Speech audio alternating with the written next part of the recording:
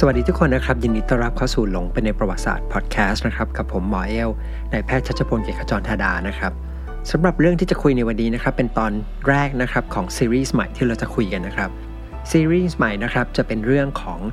ศาสนาคริสต์นะครับเราจะคุยกันว่าศาสนาคริสต์เนี่ยเริ่มต้นเนี่ยจากลัทธิเล็กๆเนี่ยกลายมาเป็นศาสนาที่ยิ่งใหญ่ของโลกเนี่ยได้ยังไงมันจะเป็นเรื่องราวที่เกี่ยวข้องกับอาณาจักรโรมันนะครับแต่ว่าจะพูดถึงในโฟกัสเนี่ยไปที่เรื่องของศาสนาคริสต์ทุกวันนี้เนี่ยแน่นอนผมเชื่อว่าพอพูดถึงศาสนาคริสต์นะครับทุกคนเนี่ยก็รู้ดีว่าเป็นหนึ่งในศาสนาที่ยิ่งใหญ่ของโลกแล้วก็มีผู้คนเนี่ยนับถือศาสนาเนี่ยมากมายนะครับแล้วศาสนาคริสต์เนี่ยก็มีอิทธิพลนะครับต่อประวัติศาสตร์แล้วก็อารยธรรมของตะวันตกเนี่ยอย่างมากมายมหาศาล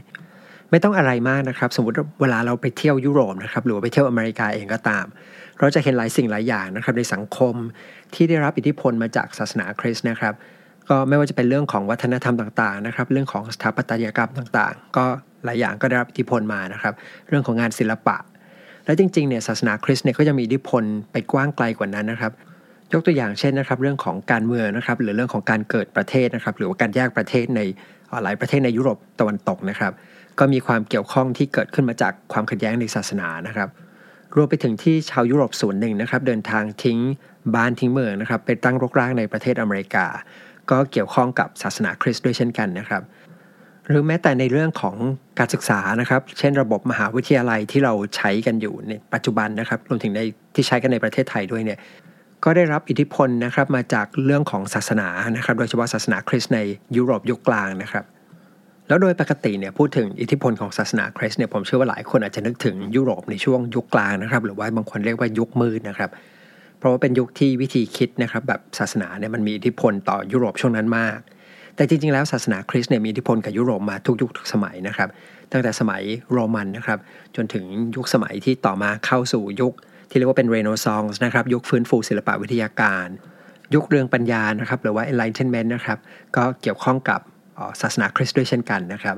บถึงขนาดที่อาจจะพูดได้เลยนะครับว่าถ้าเราไม่เข้าใจประวัติศาสตร์ของศาสนาคริสต์นะครับมันจะทำให้เข้าใจประวัติศาสตร์ของยุโรปเนี่ยได้ค่อนข้างยากทีนี้พอจะเห็นแล้วใช่ไหมครับว่าศาสนาคริสต์เนี่ยมันมีความยิ่งใหญ่นะครับแล้วก็มีอิทธิพลต่อยุโรปมากน้อยแค่ไหนนะครับแต่รู้ไหมครับว่าตอนแรกสุดเลยที่ศาสนาคริสต์เนี่ยเกิดขึ้นนะครับมันแทบจะไม่มีสัญญาณนะครับหรือว่าคำใบ้อะไรเลยที่บอกว่าศาสนานี้นะครับซึ่งในตอนแรกเนี่ยเป็นลัทธิเล็กๆเนี่ยจะกลายมาเป็นศาสนาที่ยิ่งใหญ่ของโรมันหรือว่าศาสนาที่ยิ่งใหญ่ของโลกได้เพราะว่าอะไรสมมุตินะครับถ้าเรานั่งไทม์แมชชีนนะครับย้อนเวลากลับไปในประมาณศตวรรษแรกนะครับคือประมาณสักคศ1ถึงคศ50นะครับแล้วเดินทางไปยังดินแดนนะครับที่เป็นที่เผยแพร่ศาสนาคริสต์นะครับในช่วงแรกก็คือแถวๆเรียกว่าเป็นเมืองกาลิลีนะครับในดินแดนที่เป็นดินแดนปาเลสไตน์นะครับซึ่งตอนนั้นถือว่าเป็นส่วนหนึ่งของอาณาจักรโรมันนะครับเราจะรู้สึกเลยว่าพื้นที่บริเวณนั้นเนี่ยเป็นชนบทนะครับที่ยากจนนะครับแล้วพระเยซูเนี่ยก็เหมือนเป็นผู้เผยแพร่ศาสนานะครับที่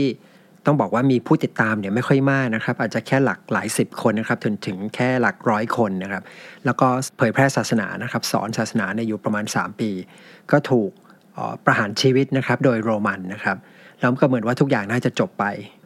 แต่ศาสนาคริสต์เนี่ยก็สามารถรอดมาได้นะครับสามารถเติบโตขึ้นเรื่อยๆนะครับเติบโตขึ้นอย่างช้าๆนะครับช้าขนาดที่ว่า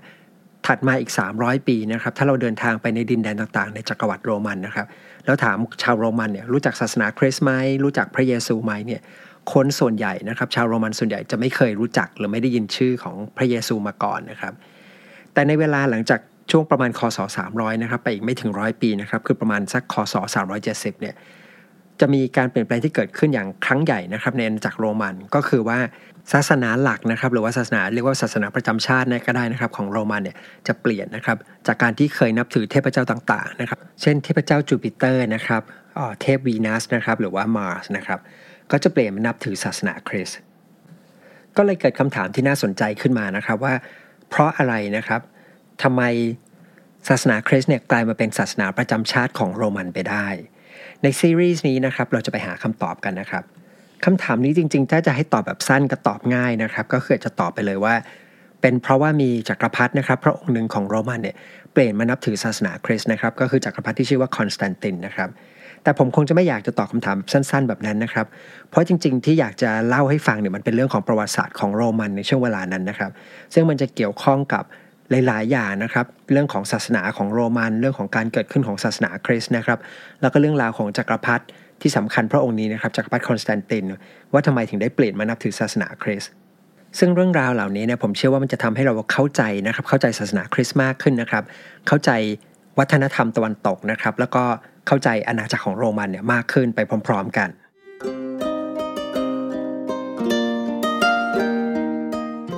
หัวข้อที่เราจะคุยกันนะครับจะมีหลายหัวข้อด้วยกันนะครับที่ผมคิดไว้คร่าวๆนะครับก็คือตอนแรกเนี่ยเราจะคุยถึงสิ่งที่เรียกว่า Greco-Roman World ก่อนนะครับก็คือเราจะไปดูว่าโลกของกรีกและโรมันเนี่ยมันมีความเป็นมาเป็นยังไงนะครับอเล็กซานเดอร์มหาราชแห่งมาซิโดเนียเนี่ยได้เริ่มต้นวางรากฐานที่สำคัญไว้ยังไงบ้างการเข้าใจเรื่องนี้นะครับจะทำให้เราเข้าใจเรื่องราวต่างๆที่เกิดขึ้นในดินแดนของโรมันมากขึ้นนะครับซึ่งก็รวมไปถึงเรื่องของการเกิดขึ้นของศาสนาคริสต์นะครับเราจะเข้าใจว่าทำไมทั้งที่พระเยซูเนี่ยเป็นคนในดินแดนตะวันออกกลางนะครับก็คือใช้ภาษาอารามัยอีกนะครับซึ่งเป็นภาษาพูดที่เป็นภาษาญาติๆกับภาษาฮีบรูที่ชาวยิวใช้กันนะครับแต่ทำไมตอนที่คัมภีร์ไบเบิลนะครับโดยเฉพาะส่วนที่เป็น New Testament นะครับหรือว่าพันธสัญญาใหม่เขียนขึ้นเนี่ยจงเขียนขึ้นด้วยภาษากรีกนะครับแล้วทำไมในเวลาต่อมาเนี่ยภาษาหลักของศาสนาคริสต์เนี่ยที่เราคุ้นเคยทุกวันนี้เนี่ยจึงเป็นภาษาลาตินในตอนที่2นะครับเราจะไปคุยกันว่าศาสนาดั้งเดิมของโรมันนะครับที่เราเรียกว่าเพแกนิซึมนะครับหรือว่าศาสนาเพแกนเนี่ยมันเป็นยังไงนะครับเราจะได้เห็นว่าวิธีคิดเกี่ยวกับศาสนาของชาวโรมันเนี่ยต่างจากคนยุคเรายังไงนะครับเพราะว่าอย่างยุคเราเนี่ยเราจะมองว่าศาสนาเนี่ยสอนให้คนเป็นคนดีถูกไหมครับแต่ศาสนาของโรมันเนี่ยไม่ได้เน้นเรื่องของการสอนให้คนเป็นคนดีเหมือนที่เราคุ้นเคยกันสำหรับในตอนที่3นะครับเราจะไปคุยถึงกำเนิดของศาสนาคริสต์กันแบบย่อๆนะครับผมจะเล่าเกี่ยวกับพระเยซูแล้วก็คัมภีร์ไบเบิลนะครับหรือว่า New Testament เนี่ยให้ฟังแบบย่อๆนะครับเราจะชี้ให้เห็นว่าทำไมศาสนาคริสต์เนี่ยจึงถือว่ามีผู้ก่อตั้งนะครับผู้ริเริ่มเนี่ย2คนด้วยกันนะครับก็คือไม่ใช่พระเยซูพระองค์เดียวเท่านั้นแต่เซนต์พอลนะครับหรือว่านักบินเปาโลเนี่ยก็เป็นผู้ก่อตั้งศาสนาที่สำคัญด้วยสำหรับในตอนที่4นะครับเราจะโฟกัสไปที่เรื่องของเซนต์พอลเนี่ยมากขึ้นนะครับเราจะเป็นความรู้จักว่าเซนต์พอลคนนี้คือใครนะครับแล้วก็มีความสำคัญต่อการเกิดศาสนาคริสต์ยังไงบ้างและสำหรับในตอนที่5นะครับเราจะไปคุยกันว่าทำไมโรมันนะครับถึงได้ต้องการที่จะกำจัดศาสนาคริสต์นะครับทำไมจักรพรรดิของโรมันหลายพระองค์เนี่ย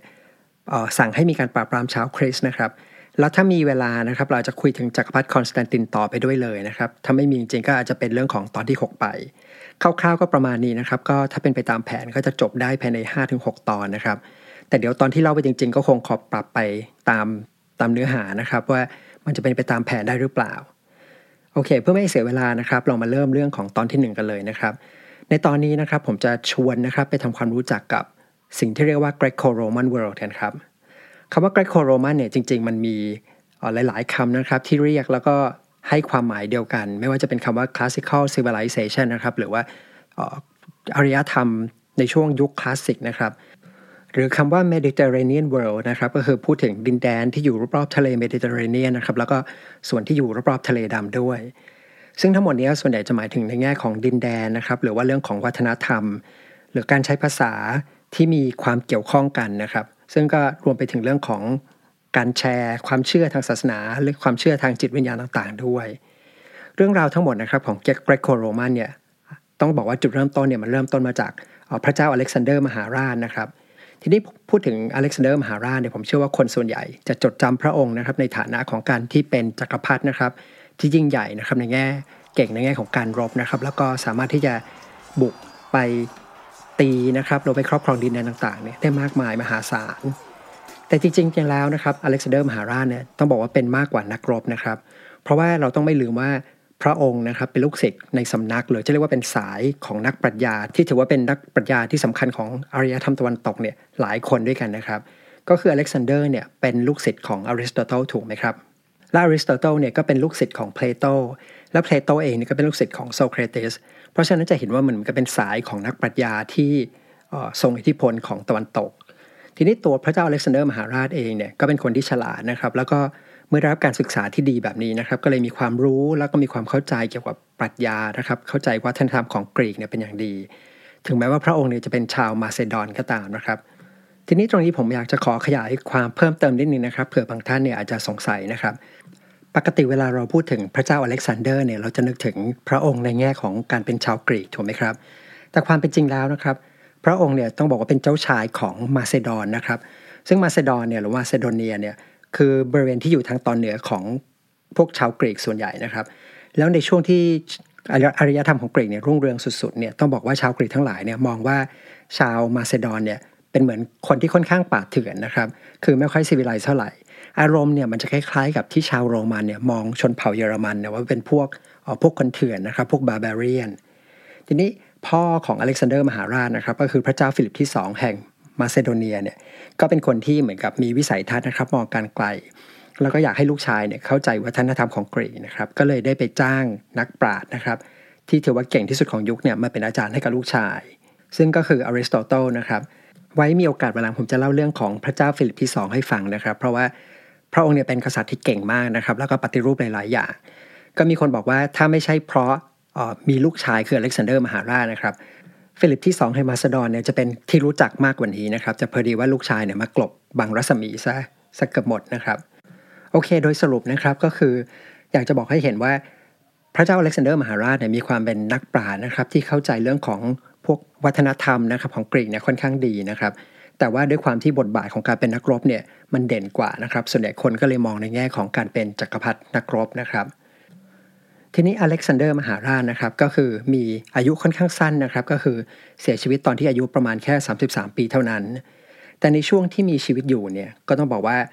ได้บุกตีนะครับแล้วก็ยึดครองดินแดนต่างๆไว้มากมายคือตั้งแต่ทางตะวันตกนะครับแถวกรีกเนี่ยลากยาวนะครับไปผ่านดินแดนตะวันออกกลางนะครับแล้วไปจนถึงเกือบแถวอินเดียนะครับและสิ่งสำคัญอีกอย่างที่พระองค์ทำพร้อมๆไปกับการบุกโจมตีดินแดนต่างๆนะครับก็คือการนำอารยธรรมของกรีกเนี่ยไปเผยแพร่ในทุกที่ที่เดินทางไปผลก็คือแม้ว่าพระองค์เนี่ยจะมีอายุสั้นนะครับแต่สิ่งที่พระองค์ทิ้งเอาไว้นะครับก็คือการเผยแพร่วัฒนธรรมของกรีกเนี่ยไปยังดินแดนต่างๆแล้วก็ไม่ใช่แค่เผยแพร่นะครับจะทำให้วัฒนธรรมของกรีกเนี่ยกลายเป็นเหมือนกับวัฒนธรรมไฮโซของดินแดนต่างๆเนี่ยมากมา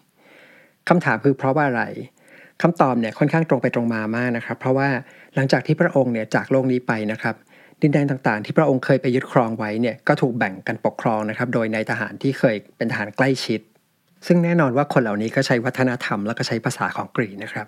บดังนั้นภาษาของกรีกเนี่ยและวัฒนธรรมของกรีกเนี่ยก็เลยกลายเป็นวัฒนธรรมของชนชั้นปกครองหรือว่าชนชั้นนำไปทีนี้ชนพื้นเมืองนะครับไม่ว่าจะเป็นที่ไหนก็ตามถ้าใครอยากจะไต่เต้าขึ้นมามีอำนาจนะครับมีอำนาจในการปกครองก็ต้องเรียนรู้ที่จะใช้ภาษากรีกเรียนรู้วัฒนธรรมหรือว่าศิลปะของกรีกเพราะว่าการที่รู้วัฒนธรรมของกรีกเนี่ยมันจะทำให้ดูเหมือนเป็นคนที่มีความรู้นะครับดูเป็นคนที่มี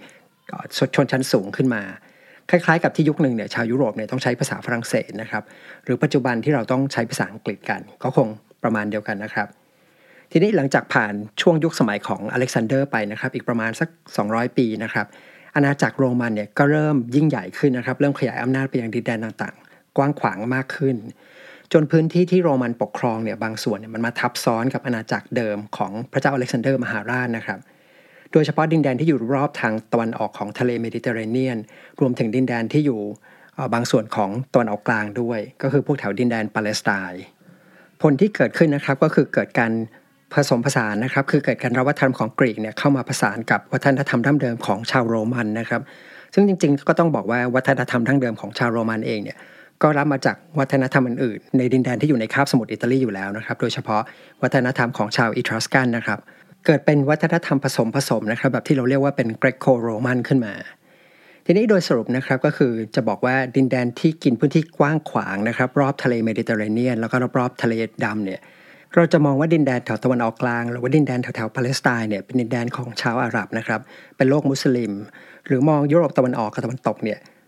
ต่างกันไปแต่ในโลกอดีตนะครับจะเห็นว่าดินแดนเหล่านี้มันมีความผสมผสานของวัฒนธรรมมากกว่าที่เราคุ้นเคยกันในปัจจุบันนะครับทำให้ความคิดต่างๆนะครับความเชื่อต่างๆไม่ว่าจะเป็นเรื่องของปรัชญาเรื่องศาสนาเนี่ยมันสามารถที่จะเดินทางแพร่กระจายไปในโลกของ Greco-Roman เนี่ยได้ง่ายตัวอย่างนะครับตัวอย่างเช่นนะครับก็คืออย่างภาษาหรือวัฒนธรรมของกรีกเนี่ยก็จะถูกใช้นะครับในหมู่คนที่มีการศึกษาสูงในคนที่เป็นนักปราชญ์นะครับหรือถ้าใครอยากจะดูว่าตัวเองเป็นคนมีทรงความรู้เนี่ยต้องใช้ภาษากรีกได้อ่านภาษาอังกฤษได้เวลาหนังสือต่างๆที่เขียนเป็นหนังสือก็จะเขียนด้วยภาษากรีกนะครับส่วนภาษาทางราชการหรือภาษาที่ใช้ในการปกครองเนี่ยจะเป็นภาษาลาตินของโรมันนะครับหรือว่าในเมืองใหญ่เนี่ยผู้คนก็จะใช้ภาษาลาตินกันเหมือนเป็นภาษาราชการ แต่ภาษาที่ชาวบ้านแต่ละท้องที่ใช้เนี่ยหรือว่าใช้คุยกันเองเนี่ยก็ยังเป็นลักษณะของภาษาท้องถิ่นของแต่ละท้องถิ่นนั้นหรืออย่างในชนบทก็จะใช้ภาษาถิ่นของตัวเองคุยกันอยู่คิดว่าน่าจะพอเห็นภาพกันแล้วนะครับคร่าวๆนะครับแล้วศาสนาคริสต์นะครับก็เกิดขึ้นมาในโลกแบบนี้นะครับก็คือว่าเป็นโลกของ Greco-Roman นะครับซึ่งการที่เราเข้าใจพื้นฐานแบบนี้นะครับจะทำให้เราเข้าใจง่ายขึ้นนะครับเรื่องราวของศาสนาคริสต์ในช่วงแรกนะครับว่าทำไมเช่นศาสนาคริสต์เนี่ยเกิดขึ้นในดินแดนตะวันออกกลางแต่คัมภีร์ไบเบิลเนี่ยเขียนด้วยภาษากรีกหรือว่าศูนย์กลางของศาสนาเนี่ยไปอยู่ที่กรุงโรมนะครับแล้วก็ใช้ภาษาละตินเนี่ยเป็นภาษาหลักในศาสนาสำหรับในเอพิโซดนี้ก็คงเท่านี้นะครับสั้นๆง่ายๆนะครับก็ถือว่าเป็นเอพิโซดอินโทรนะครับเป็นการปูพื้นให้เข้าใจยุคสมัยกันก่อนที่เราจะไปคุยเรื่องราวในรายละเอียดกันเพิ่มเติมนะครับสำหรับในเอพิโซดหน้านะครับซึ่งเป็นตอนที่2ของซีรีส์นี้นะครับผมจะชวนไปคุยนะครับถึงศาสนานะครับของชาวโรมันกันว่าศาสนาของเขาเนี่ยเป็นยังไงนะครับที่เรียกว่า paganism นะครับเราจะไปดูว่าทำไมชาวโรมันเนี่ยจะมีมุมมองต่อศาสนาเนี่ยต่างไปจากที่เราคุ้นเคยก็คือว่าศาสนาของกรีกและโรมันเนี่ยไม่ได้เน้นการสอนให้คนเป็นคนดีนะครับแล้วเขานับถือศาสนาไปเพื่ออะไรนะครับสำหรับวันนี้นะครับผมก็ขอลาไปก่อนนะครับแล้วเรามาเจอกันใหม่ในตอนหน้านะครับสวัสดีทุกคนครับ